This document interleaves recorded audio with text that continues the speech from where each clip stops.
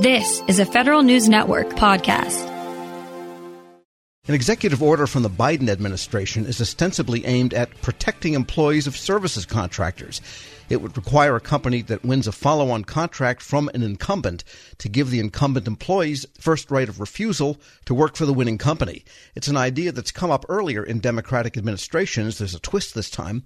Here with one view of it, the Executive Vice President for Policy at the Professional Services Council, Stephanie Castro. And Stephanie, I'm guessing the council is not thrilled with this rule. Thanks for bringing this up, Tom. This executive order, which is for those geeks who follow it at home like me, Executive Order 14055, talks about non-displacement of qualified workers under service contracts. The question that we have is why this is coming up yet again. This last came up some 10, 11 years ago under President Obama. There was a proposed rulemaking under that. This time around, the executive order actually includes the clause language for the federal acquisition regulation. And we have lots and lots of questions about what it contains. Well, first of all, the idea that if you bid against another company, then have to hire that company's employees if it loses seems a little ridiculous on the face of it, simply because you have bid with your people and won with your people and your talent. It just seems like a strange approach, because I wonder if it's even legal. So that's a great point, Tom. It really, in its essence, I understand the administration wants to protect workers. I get that. We, too, at the Professional Services Council, rely so heavily on our member companies and their workforce to perform, not only win, but perform on contracts. This executive order unnecessarily denies government contractors the right to select their own workforce while they're still being held accountable for the work they perform under contract. So the questions that we have are manifold on this executive order. I'm hoping that the process plays out through a comment process on the FAR clause, as I mentioned, the Federal Acquisition Regulation clause that's included in the EO. Again, we're all about the workforce. I just wonder how companies can bid on contracts without actually having the workforce in-house. It's sort of a fuzzy area. And what if the new company won because the government didn't like the employees of the incumbent? Maybe that's why they lost. Well, one wrinkle in this executive order, wrinkle may be the wrong word for it. One complicating factor in this executive order is that it has to be workers who perform well on the incumbent contract have a right of first refusal to go to the new company that wins the contract.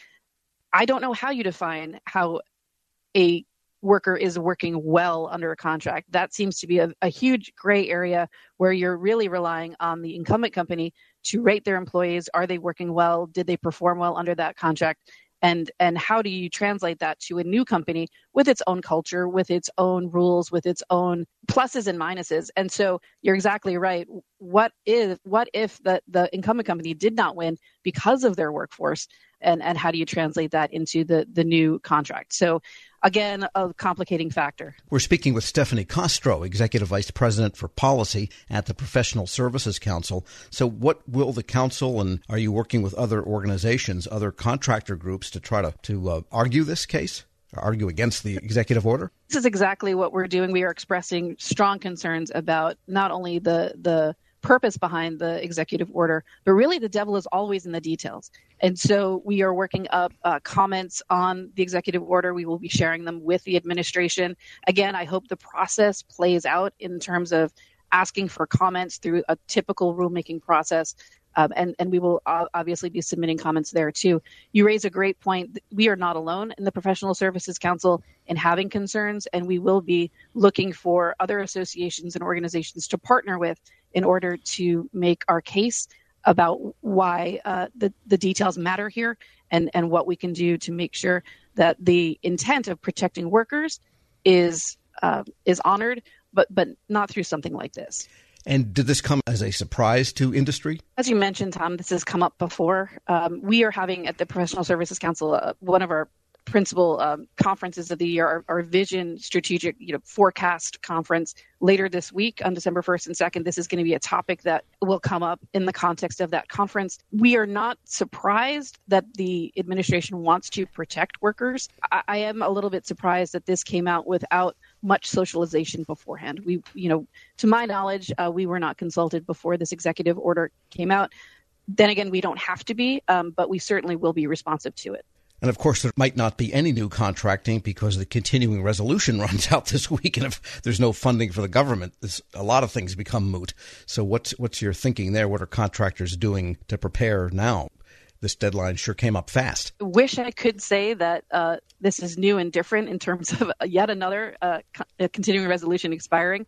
But this seems to be old hat for us at this point. You know, we have over the last decade or so very rarely had full year appropriations when the fiscal year ends on September 30th. With the continuing resolution expiring on Friday, December 3rd, I'm hoping Congress can pass either another continuing resolution or, you know, if I had a wish, it could be that they pass full year appropriations. That's not going to happen. So the question then becomes, will they pass something by midnight on December 3rd?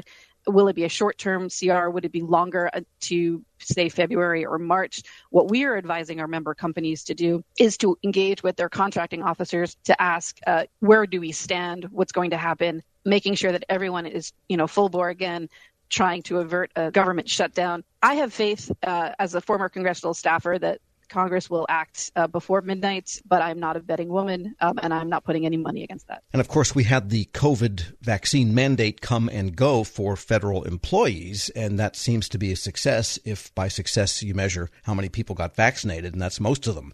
So now the contractor deadline is yet ahead. Do you think this will spur that final push to get everyone vaccinated on the contractor side, with the government having set a pretty good example? So the federal contractor deadline for vaccinations, you have to be fully vaccinated by January 18th, and they define that as 2 weeks after the final dose, either the second dose of a 2-dose regimen or the final 1 dose of the 1-dose regimen, and plus 2 weeks. So that takes you to January 18th.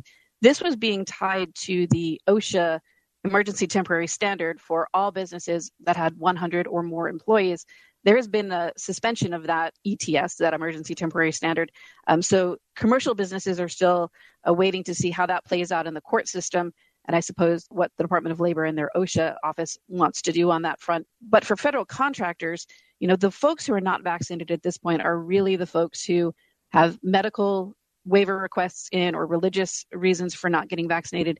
And federal contractors are encouraged to make every reasonable accommodation for those folks, to include a testing option. We continue at the Professional Services Council to push for whatever makes sense. It needs to be a more common sense approach. And unfortunately, what some workers seem to think is that since it was delayed, this deadline from December 8th until January 18th, that maybe there may be some wiggle room. Again, these are the folks who either have valid medical or religious reasons for not getting vaccinated, or they just don't want to get vaccinated.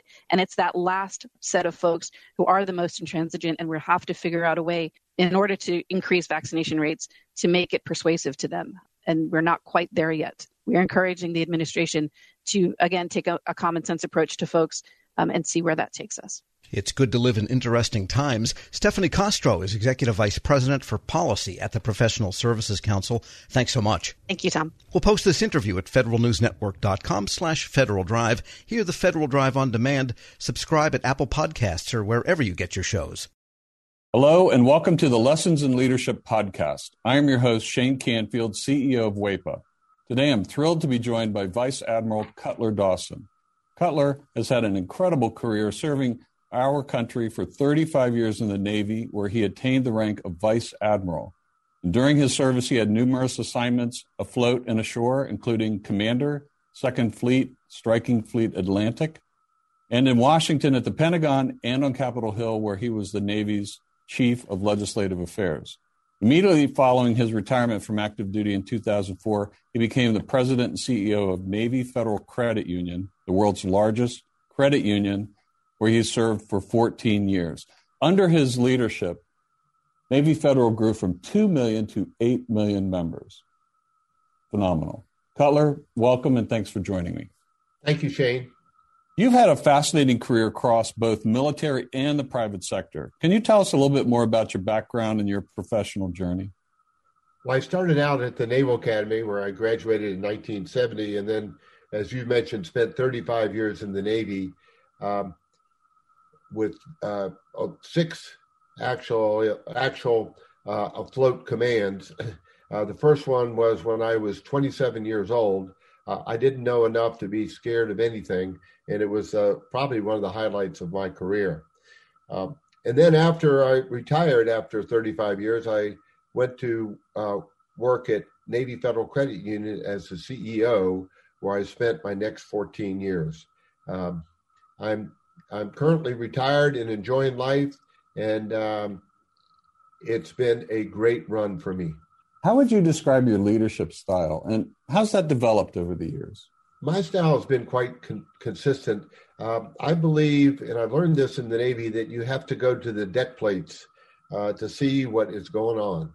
And you have to learn what your people do and how they do it so you can help them to be better at it and more efficient and more productive. It's something that you need to do all the time. I remember I used to tell folks that you don't want to retreat to your cabin. And what I mean by that is the longer you're in a position, the less you think you have to get out and about. But that should be the opposite. You should get out and about more because people change, situations change, and you've got to figure out a way to get to them and find out what they're doing and what you can do to help them. We'll talk a little bit more about your book, but I read it, From Sea to the C-Suite. Fantastic read. You talk about the deck plates in that as well. I would encourage everyone to get a copy of this and read some more detail about going to the deck plates. Cutler, who was the most impactful leader in your life, and what quality did you admire about them? I had numerous while I was in the Navy, but the quality that I enjoyed the most was the leaders that got to know me as an individual, and that they cared about me, and I could tell that they cared about me. And they were not only my leaders, but they were my mentors. And I remember one particular one, Bill Schiffer, when I had my first assignment at the Pentagon. I would go in to see him with my problem of the day, and I knew that he had numerous problems of his own, but he would stop and he would focus on me, and he would make me feel like I was the most important person in his world. And I tried to do that throughout my career, but really it's about caring for your people. Cutler, in reading your book, there was a quote you used to inspire those people that work for you. And it really got my attention. And it was, you are the captain of your own ship. I wonder if you can talk a little bit about what that means and how it was useful to you and the leaders you were developing. Absolutely. What I mean by captain of your own ship, when you are the captain of a ship, sometimes you're in the middle of the ocean and you don't have anybody to turn to make decisions. You don't have anybody to turn to ask, what should I do now? You have to be the captain of that ship. And I translated that into, let's say, Navy Federal's organization, where I would tell branch managers that I said, you are the captain of the ships of Navy Federal. You're the ones that are facing the members or customers, as others call them, every day. And you have to make decisions without a lot of guidance in some cases and without a lot of time. So be the captain of your own ship. Step up, make decisions, do what you think is right, and you never can go wrong. I think that is so important. And you have to give your people a little bit of latitude to take some risk as well, because there is risk for them in doing that and risk to your organization. That's right. And I mentioned that I took command of my first ship with 5 years in the Navy, and I was 27 years old. Well, my boss had 32 years in the Navy, and his guidance to me when I first met him was, Cutler, you do the right thing, and I'll back you up all the way. What a wonderful way to spend an assignment with backup and guidance like that. What great advice. It's clear leadership is a topic you're passionate about. You wrote the book we mentioned before, From Sea to C-Suite. Can you tell us a little bit about that project? Yes. When I was at Navy Federal, I would tell sea stories as parables to get my point across. And folks would tell me, Cutler, we like your stories. It gives us a picture of what you're trying to tell us. Now, what else are they going to say? They work for me, but I took it as a compliment, and it was. And my wife encouraged me to write a book, and I needed a co-author to help me. And I found a lady named Taylor Keelan who was the perfect co-author. She turned in my stories into wonderful chapters that I'm very proud of. Where can listeners find a copy? Well, you can get it on Amazon, and you can also get it on the Naval Institute website. And I might add that any proceeds from the book, Navy Federal uses to give to charity. Fantastic.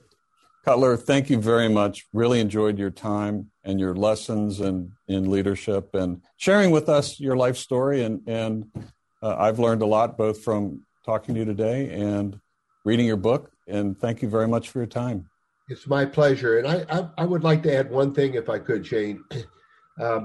During my assignments in Washington, D.C., I gained the utmost respect for the civilians that work here every day. They're hardworking, they're dedicated, and they have my eternal gratitude. I got to come and go from the Pentagon. They stayed every day and worked in Washington when I got to go out and enjoy being at sea. Perfect. Thank you.